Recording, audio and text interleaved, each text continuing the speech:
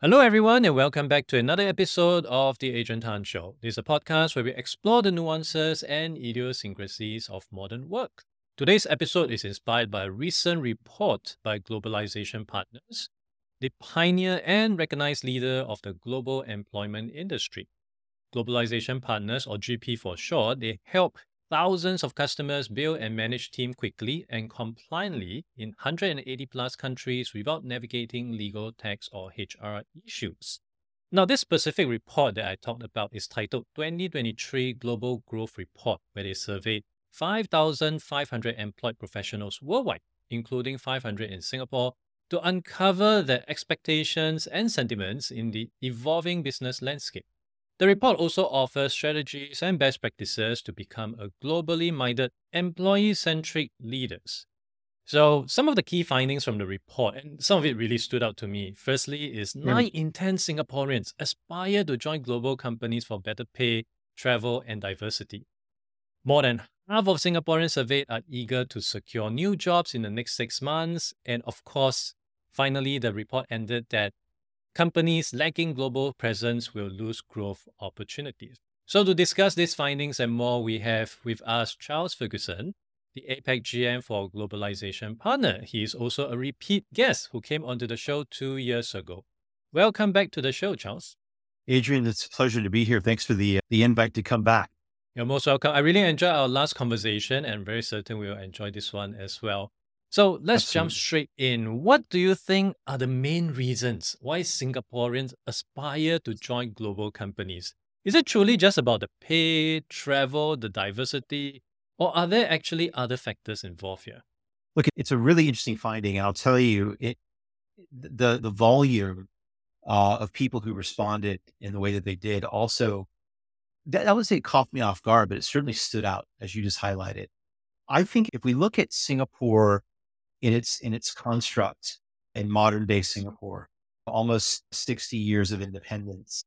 What is the entire sort of model of our economy predicated on, right? It's predicated upon the idea that we are a globally connected hub.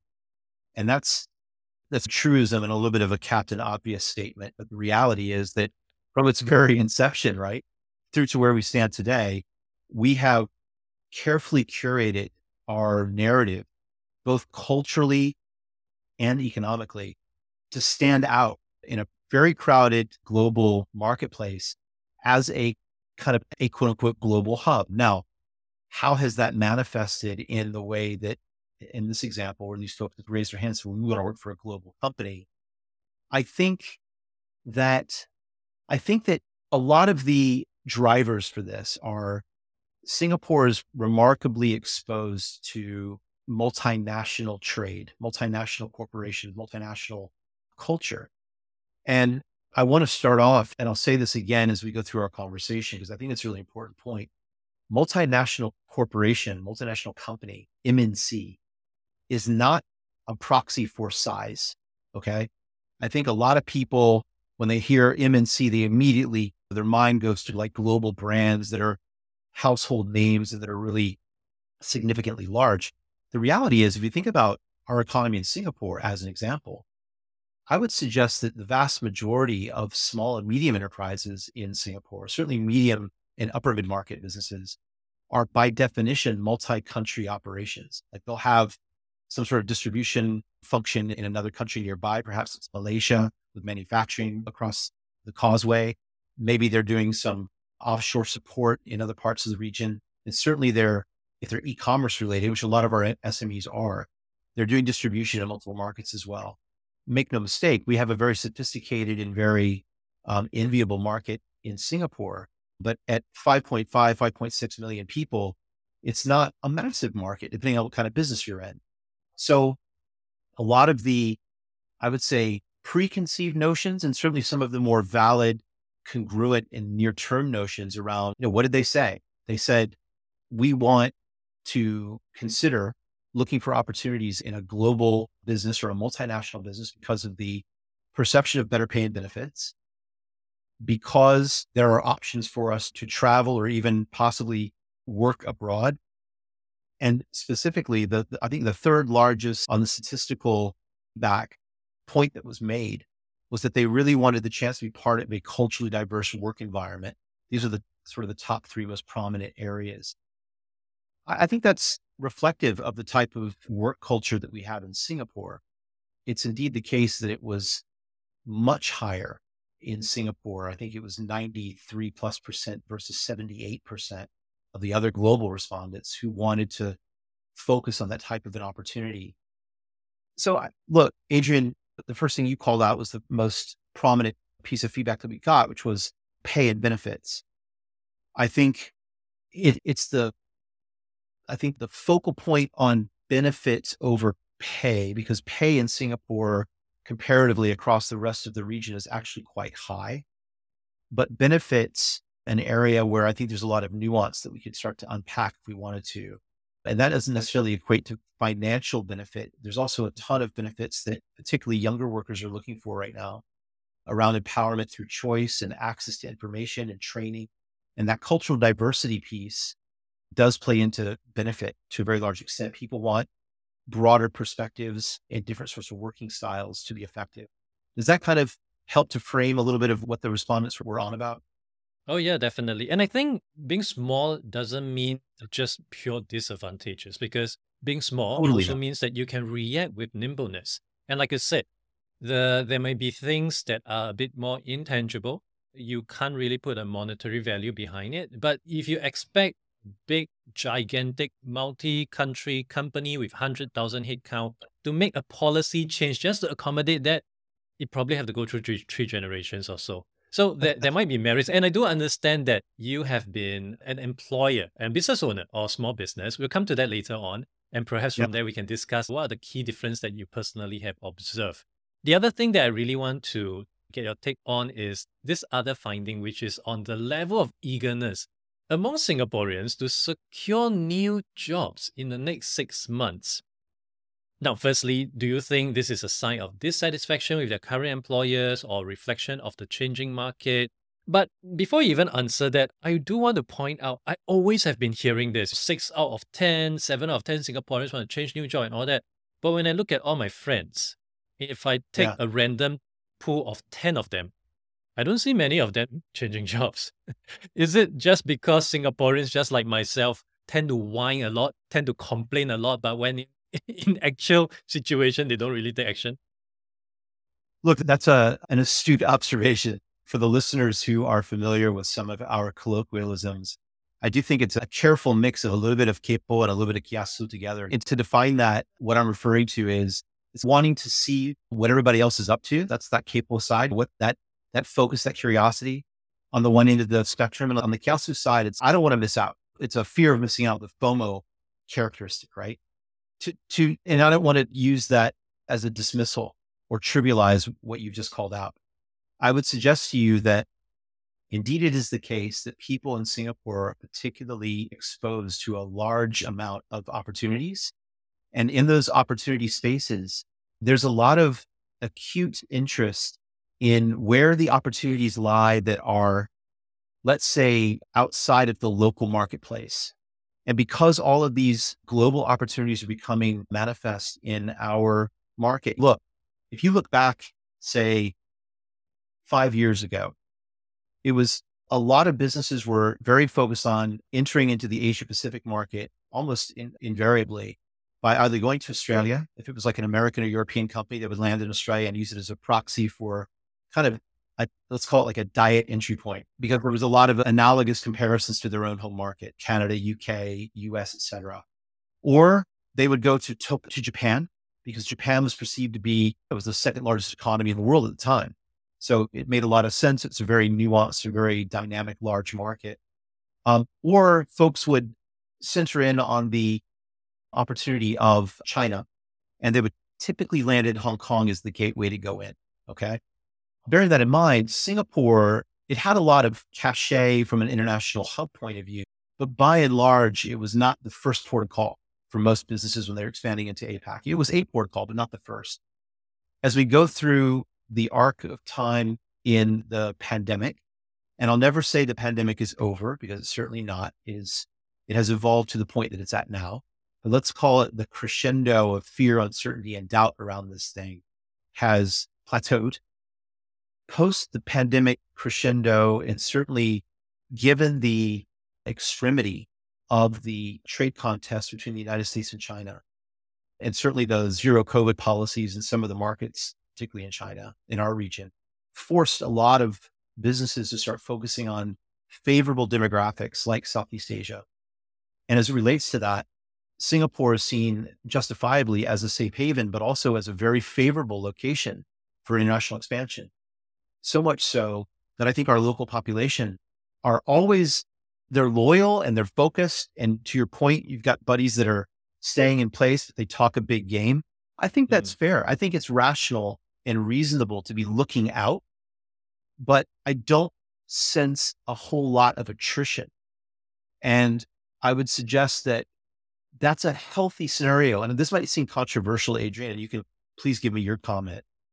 But when my team members in any company, whether it be at GP or any other business, have come to me in the past and said, "Hey, a headhunter pinged me, or I found this interesting opportunity," I would always encourage them to go have the conversation.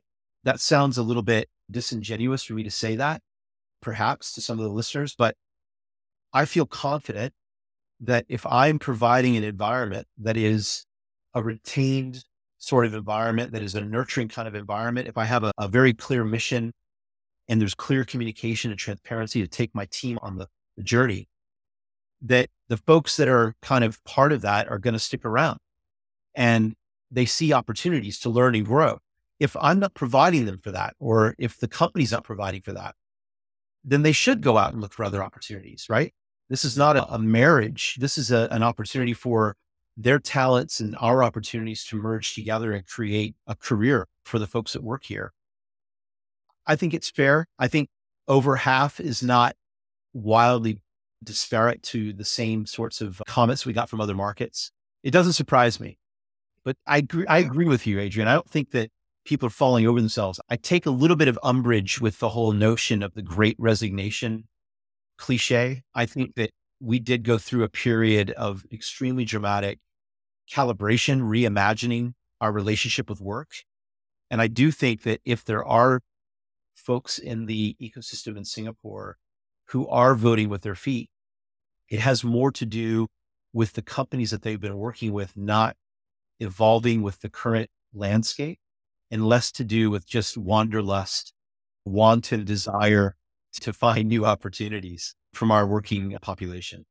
I completely agree. I think based on my conversation with many friends who are gainfully employed, I do hear them flexing, complaining about certain things. But 1 year later, Sure. when we have the same conversation, where are you right now? Still at the same place? You Yeah, don't really man. see them Well, moving?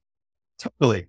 And it's particularly important right now where we, again, I'll use Singapore as the point of reference. We have a unique point of view, a unique sort of position in the marketplace where we very quickly are, I'll use the word impacted, not as a negative word, but I'm just saying we get the spider senses, the spidey senses really fast because we're so interconnected with so many different aspects of trade around the world. I think that it's fair that people are looking and hearing and listening and speaking about it. But given the amount of economic tumult that we've been experiencing, given the socioeconomic and sociopolitical challenges that we see in the world right now, I think a lot of people are taking a lot of comfort in that safe harbor and being committed to their work. And I think that is a reflection of the workers, but I also think it's a reflection of the businesses who are realizing that it's so much more pragmatic to invest in the talent they already have. And that's why you see this marked increase in businesses when it comes to talent mobility. It's really about internal mobility more so than it used to be about the external mobility story, which I think is an indicative aspect of the economy that we're operating in. Well, because I was a former business owner, I also do understand there are certain limitation or restriction that business owners have to be mindful of. You can't just say, "Oh, okay, reports say global presence. Let's expand to 3 countries tomorrow." There will be certain limitation. Totally. And I think you probably personally experienced it. You were at one point in time a business owner of a jazz lounge in China. And I would imagine it would That's be right. a small business. If you can relate your experience, then help audience learn a bit about what that is all about? And also, what are some of the perhaps operating restrictions when it comes to managing headcount in that setting versus the MNC big company culture that you're part of right now? Yeah, look, there's a great observation. I think certainly when I started that jazz club in Shanghai, I opened it up on the Waitan, on the Bund in Shanghai, just as China was ascending into the World Trade Organization. So it was 2001 that the WTO welcomed China into that fellowship. And there were a lot of dramatic changes happening in China at the time. But what was interesting, Adrian, was that they were experimenting with the policy changes that were required for full ascendance to WTO in Shanghai as their test market. So what that meant was there were a ton of ministries, both high level and low level ministries, that were going through evolution in their policy design. And as you very well know, and I'm sure the listeners will know, China, it certainly is the case from every part of Asia, but it's acutely the case that in China, relationships are very important. The Chinese phrase for guanxi is incredibly critically important to understand and focus on. And how that kind of became very clear to me was beyond my own sort of network guanxi around how I would find my space and kind of establish relationships with suppliers and all the various kind of exciting and day-to-day sort of operational aspects. The guanxi story that kind of impacted me really dramatically was the fact that I did not calculate into my planning when I went through the process of following. At the time, it was a very serial process of going up the food chain to get your licenses, right? So you'd start with, let's say, for example, the health bureau to get your health license. And once you got your health license, you could go get your food handling. And once you got your food handling, you get your beverage, and all the way on up the line, you get tax bureau and the smoke and occupational safety hazard.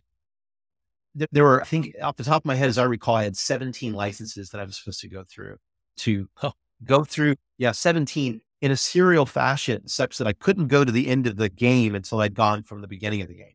Right. And what I found was about probably 4 steps into the process, the top end of the pyramid in a classic Asian sort of hierarchical construct had started to rapidly evolve their policies to adhere to the new WTO standard. Whereas the bottom of the pyramid were still operating as business as usual. So it became very clear to me that my job was to act as a middle person to connect ministers and officials from the smaller policy areas with these larger bureaucrats, and actually would take them to lunch and have them sit down together and get to know each other and tell them, hey, this is what's changing, and give them the documents and stuff. It was crazy. You put that as a lens into what I do today. The area of compliance is, it doesn't matter how big your business is or how small your business is or what industry you're in, being mindful and cognizant of the criticality of being compliant to local, whether it be business norms or certainly labor laws or business laws and policies, is absolutely, it's table stakes for any foundation of success. Used to be back in the day in some countries, and I will throw rocks and make dispersions, but in some places you could buy your way out of mistakes, right? hmm. These days, extremely standardized that you need to operate very clearly within the bounds of the law. And moreover, it is a significant differentiator for businesses when they can put a clean bill of health and show transparently how they operate in a transparent manner. So that was one area. And I'll quickly relate one more quick cultural story, which I found really interesting, which was when you asked about hiring practices. When I hired my first crew, I had a full service restaurant as well as a bar in this facility. It was 6,000 square feet. It was over 600 square meters of space, several hundred covers, a really long bar that made the long bar look short. Okay. And it was a great full service experience with a music program and the whole deal. within the first week and a half or so, I had a dramatic cultural challenge between my back of house staff. So that's your executive chef, your sous chef, your expo, all the folks working the mise en place and all the folks on the line, vis-a-vis my bar manager, general manager, wait staff in the front of the house. And it was contentious that I had this sort of, I don't know if it was a brainwave or if it was luck or if it was just pure frustration, but I decided the only way to overcome the obstacle was to flip them. So literally for 1 week, I took the back of the house and put them in the front of the house and the front of the house and the back of the house. It was a pure, unfettered, complete disaster. Okay. The restaurant fell apart. The front of the house was just complete bedlam, total chaos. But as the week went on, I only did it for 5 days, but as the week went on, probably day 3 or 4, there was the establishment of some kind of rhythm. And by the time I was done, personally, I threw in the bite. It was the case that when we flipped everybody back, what had become clear was that we had established some form of empathy, right? Mm. That the folks in the back now understood that the front wasn't just all rainbows and unicorns, right? And certainly the front of the house understood the tremendous amount of pressure that the back of the house goes through on a daily basis. I use that as an example sometimes when I talk to my colleagues or even to customers about it is imperative that you use the word empathy correctly. And the only way to really understand is to, and I know this is cliche, but I don't care, is to walk in somebody's shoes. Like you need to know exactly what's going on, or at least make the attempt to understand exactly what's going on. And what I love about that, again, that was not a genius move. That was probably more luck than anything, frustration than anything. But what I love about the outcome of that is that what I did was not particularly germane to the Chinese experience,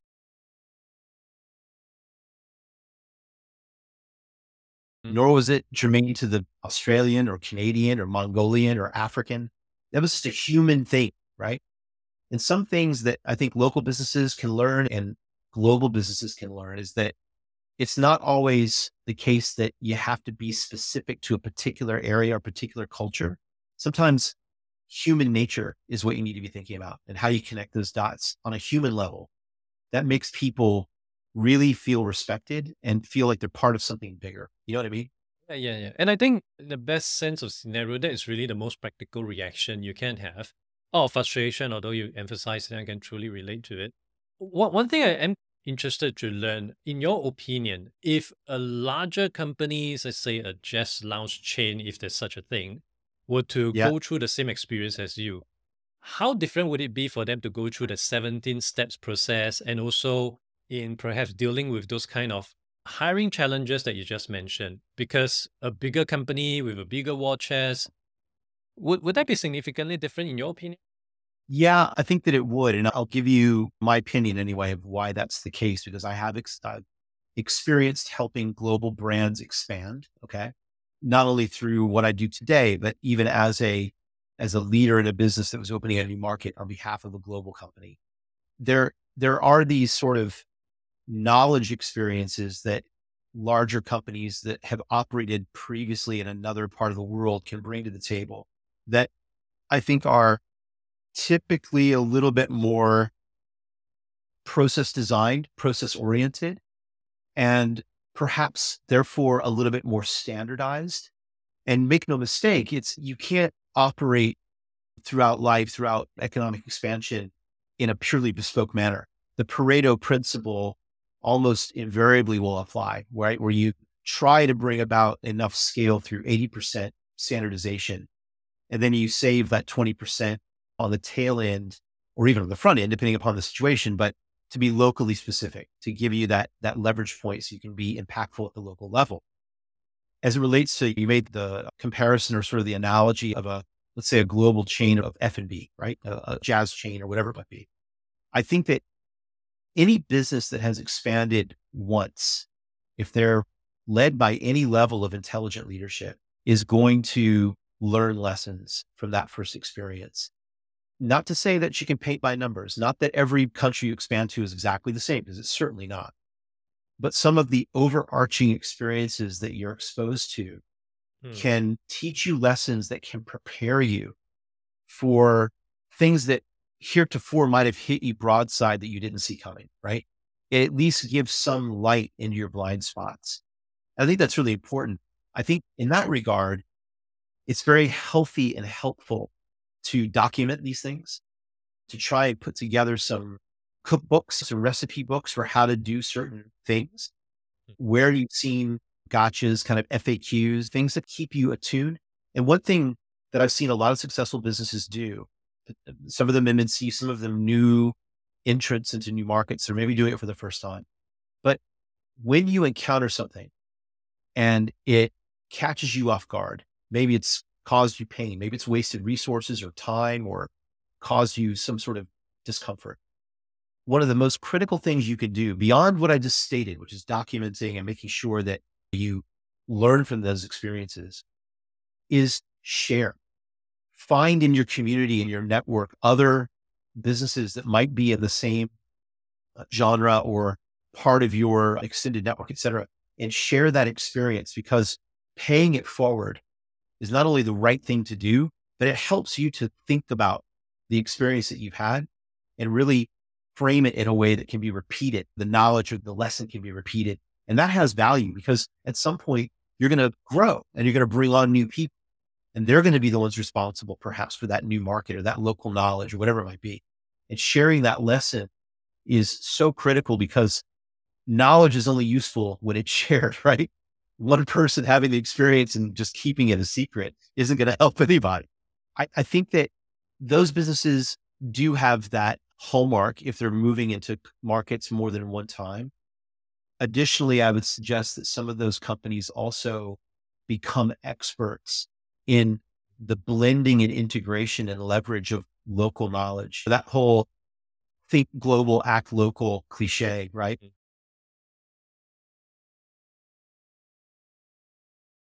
I don't think it's a cliche when it's actually done. You know, if you're thinking on a broad spectrum, but you're taking in the insights, the experiences, and the value of those local operators, your local talent, and giving them the respect that they deserve.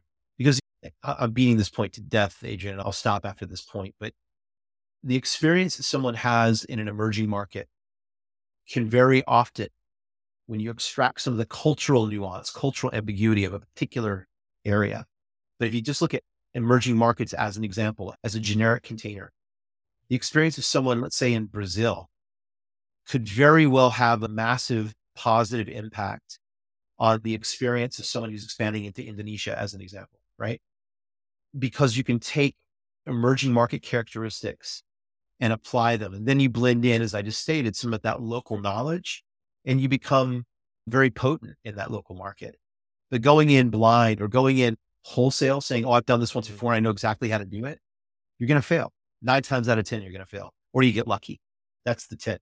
So big companies are not just rich in terms of their bank account, they are also rich in terms of experience, and all this combined would actually, well, put them to be quite a model employer. So given so, w- what can small businesses do to attract and retain talent, especially here in Singapore? Because it is so hard to compete against the bigger giants at the level of better pay, travel, diversity. What else can small businesses offer? I think that small businesses actually have, and you mentioned it, I believe, in the beginning, in the preamble of what we were talking about earlier. They have this unique characteristic because of their size of an ability to navigate around obstacles really quickly.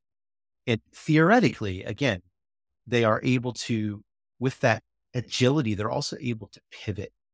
So you think about when a business, you mentioned um, a great characteristic of 100,000 employees, right? Like these massive juggernaut companies, they cannot turn on a dime.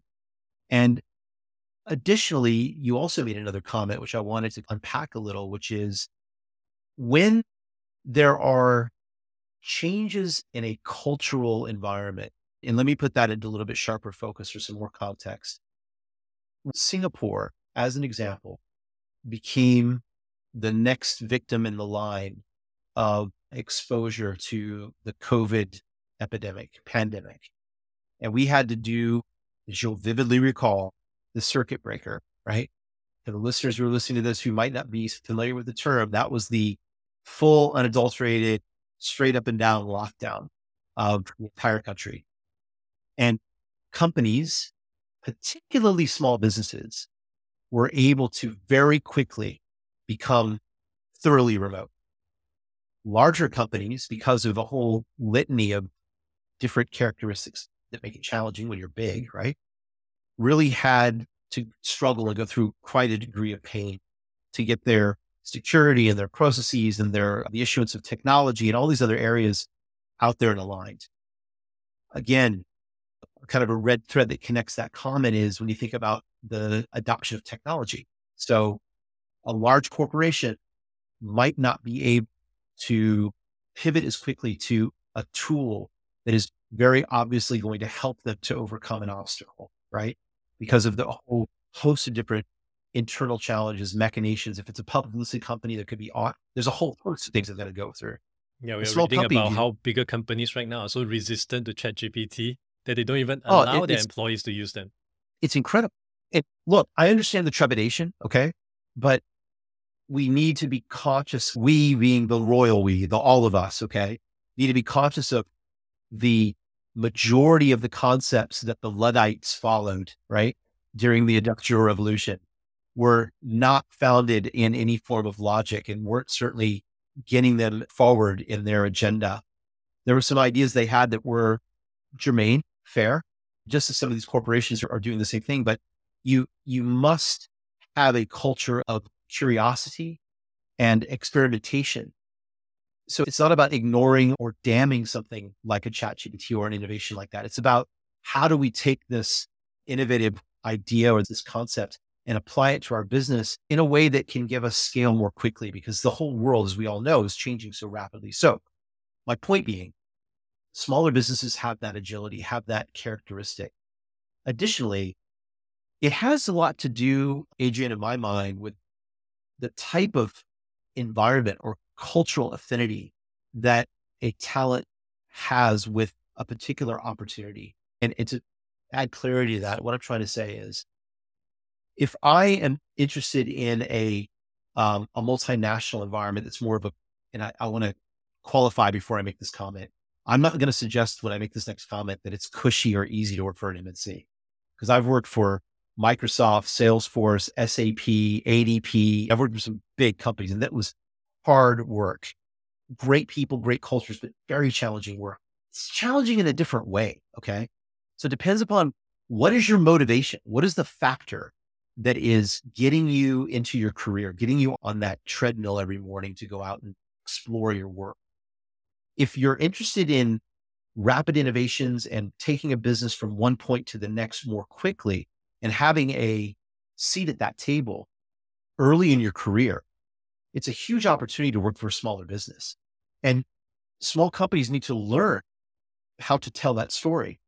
When it comes to talent, a lot of larger corporations will struggle when they come into a new market because that market is saturated, right? That the area that they're entering into, the skills gaps are significant. They are hamstrung by only looking off that single peer. Smaller businesses, in my experience, most businesses these days, frankly, in my experience, are starting to realize that the global talent pool is their talent pool. They're no longer constrained to their backyard, to Anmokyo or Paya Lebar, right? They can go anywhere in the world to find that talent. They have to put a clever design and map into the way they do their work, the way that jobs get done. But that makes a small company just as competitive. Small software development house can be just as competitive when they're going out looking for talent globally as a large global national, depending upon how they sculpt their benefits and how they tell their story. I think it's exciting. So, one last bit from the report, which I found really interesting, is companies lacking global presence will lose growth opportunities, which is logical. On that Yeah. note, though, would that mean small businesses in Singapore must be global from day one? Isn't that too much pressure? I'm saying too much pressure from the point because Singapore is ultimately a high cost country. It's unlike you Yeah. starting from, say, India and then you expand to Australia, but all your cost base are in rupees. It makes sense. From Yeah. I Singapore, agree. expand to Malaysia. Well, I do spend less money, but I also make less money. So what could small businesses look at in in the reality of things where, of course, I do have to expand beyond just Singapore. The market is just so small. But where are pockets of opportunities for them, especially coming from a country with a high cost base? This is a really important point, Adrian, that you raise. I think it's critical that businesses, regardless of whether they're in a high cost marketplace, like a Singapore as an example, or a more cost effective place, like let's say, for example, Indonesia or India, you mentioned India as an example, the Philippines, et cetera. There are a litany of different ways that these businesses can be quote unquote global without following that traditional path of global expansion. So what do I mean by that? I'll use talent, but I'll expand a little bit away from that in addition, because it's too easy for me to talk about like talent when that's what I do for a living, right? So let me give a couple of other areas of point of reference. I think there are areas of expertise. Let's use Singapore in this example, that our particular market has that many markets around the world do not have. So whilst we cannot punch hard on our domestic market per se, because of simply the fact that it's 5 million plus people, and you look at a market like Indonesia with 268 million people. So there you go, right? Or 5 million people in Singapore, 5.6 is less than the population of Melbourne here in Australia. So you've got some challenges there, but necessity is the mother of invention. So how do you think globally when it comes to, let's look at some analogous markets, right? Let's look at some markets that have characteristics that would be hallmarks of similarity, of potential for our market in Singapore vis-a-vis somewhere else abroad. Markets like what? Markets like Finland. Finland is a market of approximately the same size, approximately similar sorts of constraints. You know, everyone is centered around Helsinki for all intents and purposes. It's a very innovative marketplace. It's a hugely dynamic talent pool, and it's a gateway to access into the Nordics, into Northern Europe almost instantaneously. There's a ton of connectivity between Finland and Singapore. Now, I'm not Finnish, okay?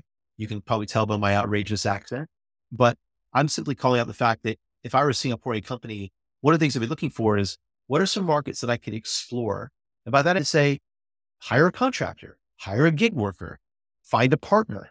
We can do anything online, right? We can literally do anything. We can even form, run, and completely manage an entire global business without having stepped foot out of the swivel chair that you're sitting in your office in Singapore, right? It's completely possible. We proved it. Every single member of the working population in the information worker side of the economy over 3 years, right? No one can argue that it can't be done because we've proven it. It's empirically data driven that we've been able to do this.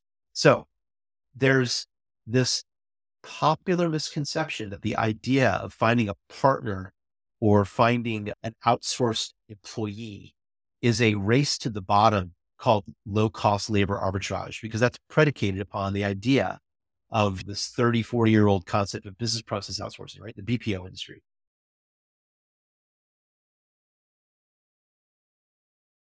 Call it call centers, call it whatever you want to call it. That is such a small sliver of the opportunity of what I like to call talent arbitrage. What does that mean? That means, example, you might not be able to find the top shelf data scientists that you want to find for whatever this AI company is that you're trying to launch in Singapore. And augmented intelligence, large language modeling, machine learning, robotic process automation, whatever flavor you're trying to build your business on top of. The fact is that there's a very finite number of professionals who can deliver the expertise you might require other than yourself learning it, right? Into your business in Singapore, not least of which because, to your point, it's very expensive. Now, if the entire planet is your talent pool and you're willing to put in place some drivers in your company so that you can manage cultural nuance, linguistic subtleties, and certainly time zone challenges, you can find exactly what you're looking for in 192 other countries on the planet, right? So why not experiment find an analogous market where the talent might have that Pareto principle where they know some of the key elements of type of challenges you might face. Try somebody out, right? You don't have to get on a plane and fly to the country and set up a company and open a bank account and enroll in the payroll and do all that stuff. You can use a partner to help you streamline that and get that done in a couple of hours, as opposed to the traditional way, which is very costly. And if it doesn't work out, setting up is one thing, but unwinding a business can be beyond pain, right? It can be the cave of many pains. So I do think talent is the great differentiator for any business, period. Best strategy, best product, best intentions, nothing without the best talent. Experiment. You will find there are ways and means to get it done that are dramatically faster than you could imagine.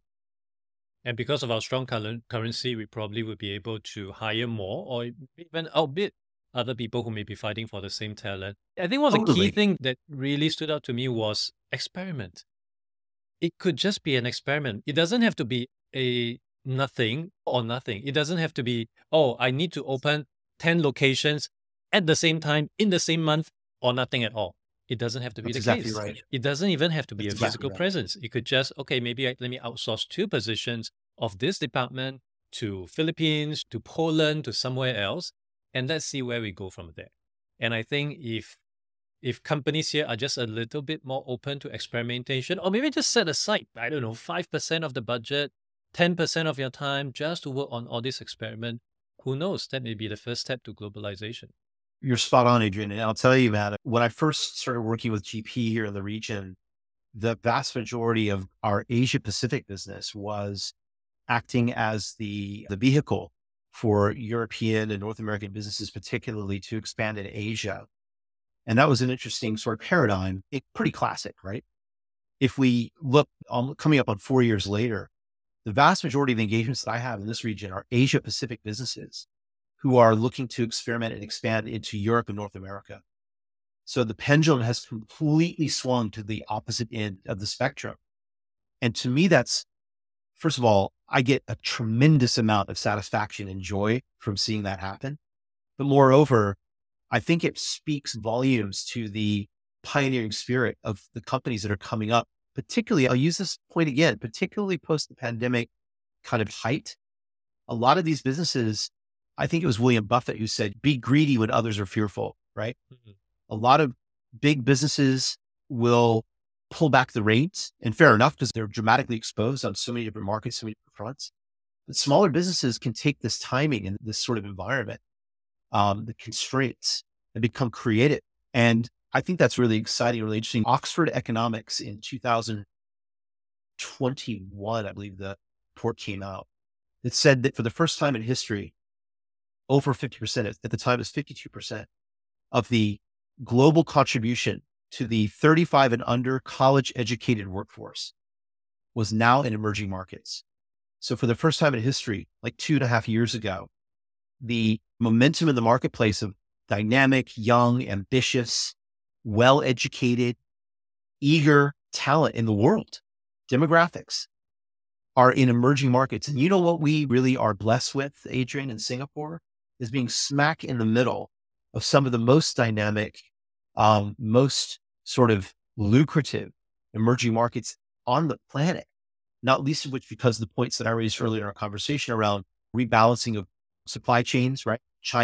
It's not China's dead, long live China, blah, Mm. blah, blah. It's China plus, right? It's how do we take advantage of all this capacity of talent and new economic opportunity and good educated workforce and across all these markets. Even EDB's out there talking about the story, right? Singapore plus one, right? It's how do we take advantage of the opportunities in mid-10, that time? How do we leverage our friends and our neighbors and all their strengths in JB and across the causeway in Iskandar and further afield? How do we take further advantage of the longstanding relationship we have with China around agricultural food safety and security? How do we increase our relationships with our neighbors, being that fulcrum of growth because of our stability in the region, because of our fundamentals and our compliant sort of foundation? That's an awesome opportunity. Singapore businesses, particularly small ones, need to wake up to the point, which is you are in an unprecedented, highly enviable position to leverage this point in time to become global businesses. And that, again, I'll say it one last time. That does not mean it's a proxy for size.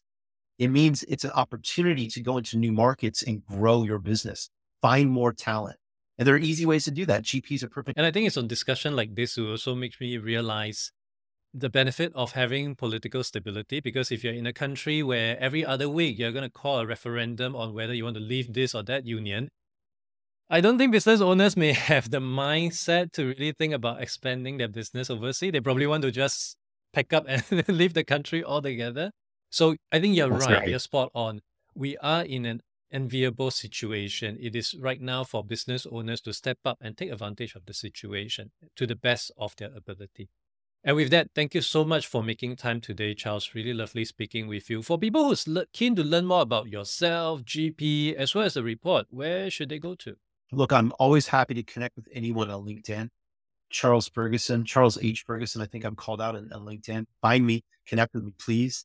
Moreover, with what we do and what our business is capable of, please go to www.g-p.com and check out if you're considering expansion or if you're in the throes of expansion. We can help you. So look us up and we'll be happy to lend you a hand. All this will be added in the show notes. Once again, Charles, thank you for coming on to the show. Adrian, thank you again for having me. Take care.